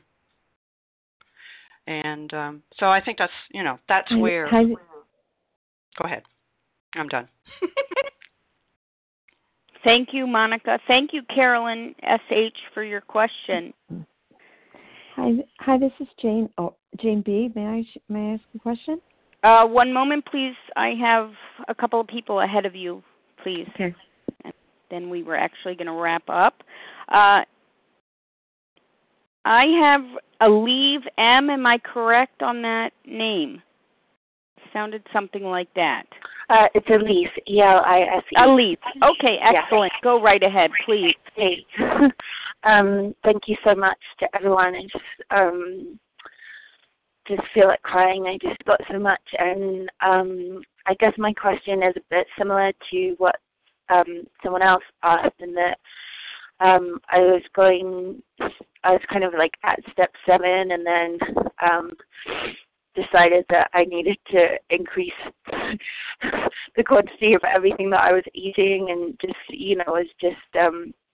everything's been really slippy. So I'm kind of like back at steps 1 and 2, and just really appreciating what people have shared. But also, I'm like living in a roommate situation where I keep, calling and doing many 4 steps on my roommate, and I'm moving out. But yesterday I kind of, just said like several things that I have been holding on to as resentments, like, the dishes and this mess and da-da-da, and, I don't feel respected and da-da-da.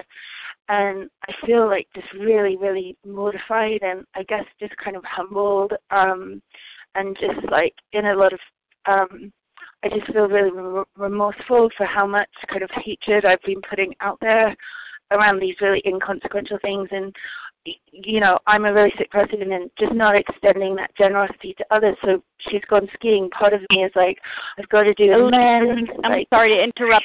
Your question, in the interest of time. Yeah, sorry. I'll wrap it up. Well, just like, what do you do in the meantime when you know that you owe someone an amends, and it's almost like excruciating not to do it, but you're not at step 10. You're not like, at the step where you make amends, kind of thing. Thank you. Panelists? This is Sue. Go ahead, Sue. Oh, yeah, another great question. What do you do? Well, the big book is very clear. Again, you go through the process. Whatever step you're on, you need to try to put those things on a shelf and concentrate on getting recovered. That is the most important thing that you can do for yourself and others. Recover, recover, recover.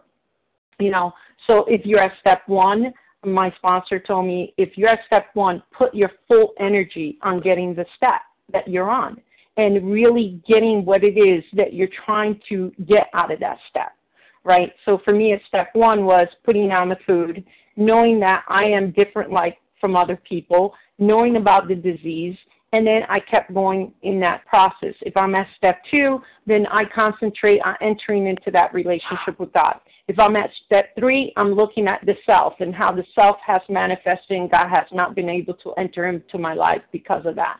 If I'm at step 4, I'm going to concentrate on doing the inventory correctly and knowing how to do that, right? Because that's going to help me to do a step 9. If I'm at step 5, then I'm going to be honest and I'm going to divulge everything that I have to divulge. If I'm at step 6, I'm going to concentrate on looking at my character defects and what they are and how to turn that over to God in step 7. And then if I'm at step 8, I'm going to concentrate on that list. I'm not going to be worrying about step 9 when I haven't even done step 8, right? So I need to concentrate on the steps that I'm at so that I can get the full impact of these steps and have that revolutionary change as I'm going through the process. But if I'm worried about a different step that I'm not on, what's going to happen is I'm trying to get there quickly, and I'm going to trip, and I'm going to fall, and I'm going to make a bigger mess of what I've done in my life. And I'm going to go eventually back to the food. So it's better to stay where you're at, pray for patience as you're going through the process, know that you're going to work quickly through them and that you're going to do them as thoroughly and as effectively so that you can get the results at the end. And I hope that's helpful. Thanks so much, Du. Thank you, Elise, for the question. And now we'll move on to Molly M. I believe it was Molly. Hi, good morning, Molly Rita. I just thought my question is part of my main fear is this part of making amends, and I wanted to know if amends is gonna really hurt a business transaction or business relationship with money issues, and can I just make payments and make amends through paying back at this point? And if I'm not ready to the face-to-face, and, I have this way that I can pay it, and just it to be paid and then not realizing that it's coming in from me per se, but I'm going to be making amends with making my payments through my higher power, knowing it, and a sponsor perhaps. And would that be okay to get going? Because at this point, I'm not able to make the verbal amends to the person because that would really destroy my life financially and my whole future. Hi, this is Julie. Go ahead, Julie. Thank you. The Big Book's very clear that we make direct amends, and regardless of what could happen, we could face jail time, we could face, hardship. But if it's going to affect, your husband or your business, you talk to them ahead of time. It says that in the Big Book too, because it's going to, bring you into a bankruptcy state. You want your family to be aware of that. But we also are willing to go to any length because we have to recover. So for me, it's I have to do what the Big Book says, or I'm not going to get recovered. And so it's direct amends. It's letting them know that, yes, I am the one who manipulated the money. I am the one who did this. And I have to, or I'm not going to get well. I'm going to get back into the food. I'm going to get back into relapse. And that's exactly what happened with me, is that I did not take the direct amends approach, and it knocked me for a loop, and I gained 70 of my 150 back. So, I have to do direct amends. So with that, I'll pass. Thank you, Molly, for your question. And this great opportunities to also work these things out with your sponsor or other recovered people. One-on-one conversations can be helpful for further clarification. And now we'll go to Jane B. If you have a quick question before we wrap up, Jane, you can go ahead and pose your question now. Yeah, okay. Yeah, hi.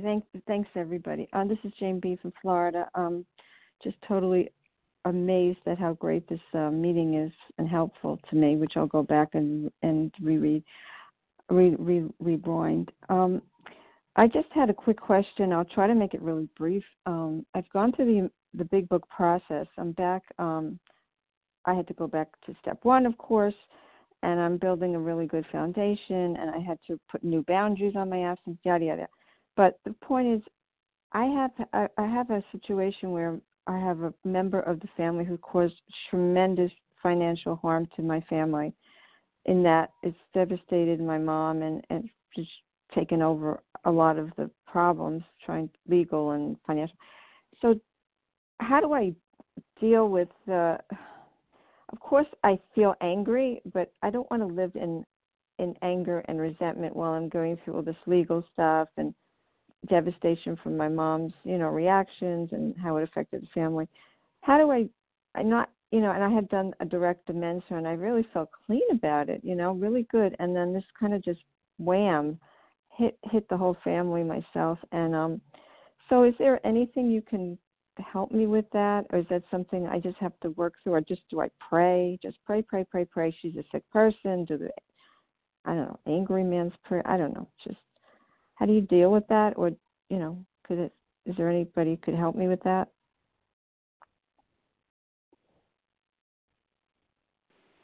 Any panelists want to respond to Jane?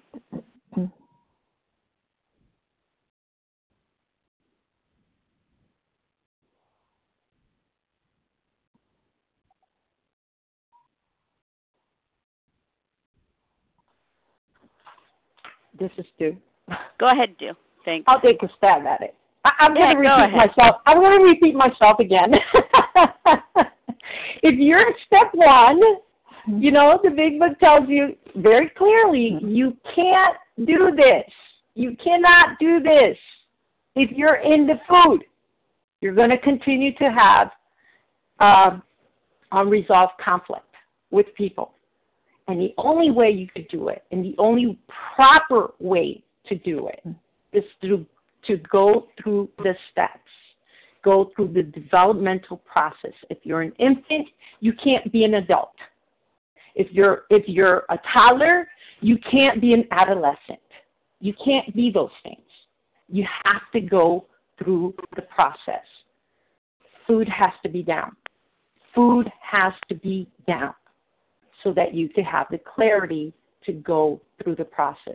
Now, you're asking, what can I do in the meantime? Right? As I'm having these personal conflicts, right? You're not going to resolve this. I'm going to tell you right now. If you're in the food, you're going to complicate things. You're going to make things worse. You're not going to resolve this, okay? The only way you're going to resolve it is recover. Okay? So what my sponsor suggested was put it on the shelf. It should take you probably just a few months to get through all the steps, and then you'll do a proper amends. You'll look at those financial records. You'll look at the wreckage of your past, and the steps will go step by step in putting those things in place. The other thing is you need to develop a relationship with God.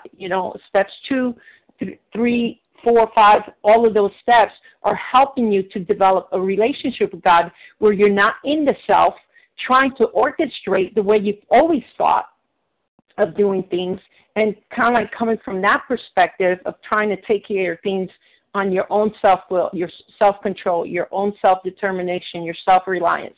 You're going to come from a different angle, which would be God's angle, which would be God helping you and giving you the strength to be able to go through the process of making those reparations. And that's the difference. That's the change.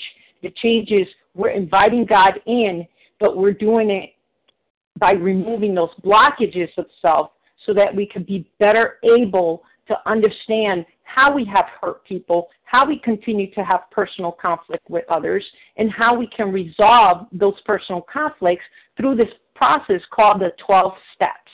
So it's a process, it's a developmental stage, and you need to go through the process. My suggestion to you is pray about it, yes, but also get into the step that you're in. If you're at step 1, concentrate on that step. Work through the steps quickly, get to the step 9, and make the reparations. I hope that's helpful. Thank you. Very good. Thanks, Jane, for the question. Monica? Go ahead, Monica. I was thinking are you at step 9? Are you trying to do step 9 right now? Is my question to you. Oh, no, not at all. I'm not even okay. attempting. All right. Okay. Well, then I totally agree with what Du is saying. When my thought was when you were saying this, for anybody else that's out there, that if you were at step 9, and this stuff has happened to your mom, then have you caused a harm to the other person? What have you done? This sounds more like resentments and fears going on here, and then you would have to do your turnaround. You would have to do your step 10 instructions of what to do when you have resentments and fears. The other thing I wanted to say is that when I was, this is not everybody, this is the way I was brought through, that when I got to step 9, I was told at that point that I needed to start living 10, 11, and 12, because step 9 might take time for me to get through that process of making these amends.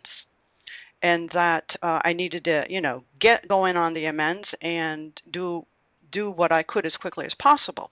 But I needed to be living 10, 11, and 12. So that's why I'm saying, if you're at step 9 and these things are coming out, then you need to, what is this? Resentments, fears, and what do you do when those things come up? Again, I bring you back to page 84 where there's instructions there. But no, if you're not there, then yeah, I totally agree. You need to be on a step that you're on and, ask God to help you. God, I'm a crazy woman. Please help me. And I pass.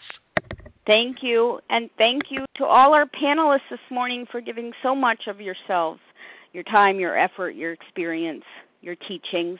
Du L., Becca W., Julie R., Monica T., thank you for your service this morning. Page 164 is the way we always close here. Our book is meant to be suggestive only. We realize we know only a little. God will constantly disclose more to you and to us. Ask Him in your morning meditation what you can do each day for the man who is still sick. The answers will come if your own house is in order. But obviously, you cannot transmit something you haven't got. See to it that your relationship with Him is right, and great events will come to pass for you and countless others. This is a great fact for us. Abandon yourself to God as you understand God. Admit your faults to Him and to your fellows. Clear away the wreckage of your past. Give freely of what you find, and join us. We shall be with you in the fellowship of the Spirit, and you will surely meet some of us as you trudge the road of happy destiny. May God bless you and keep you until then.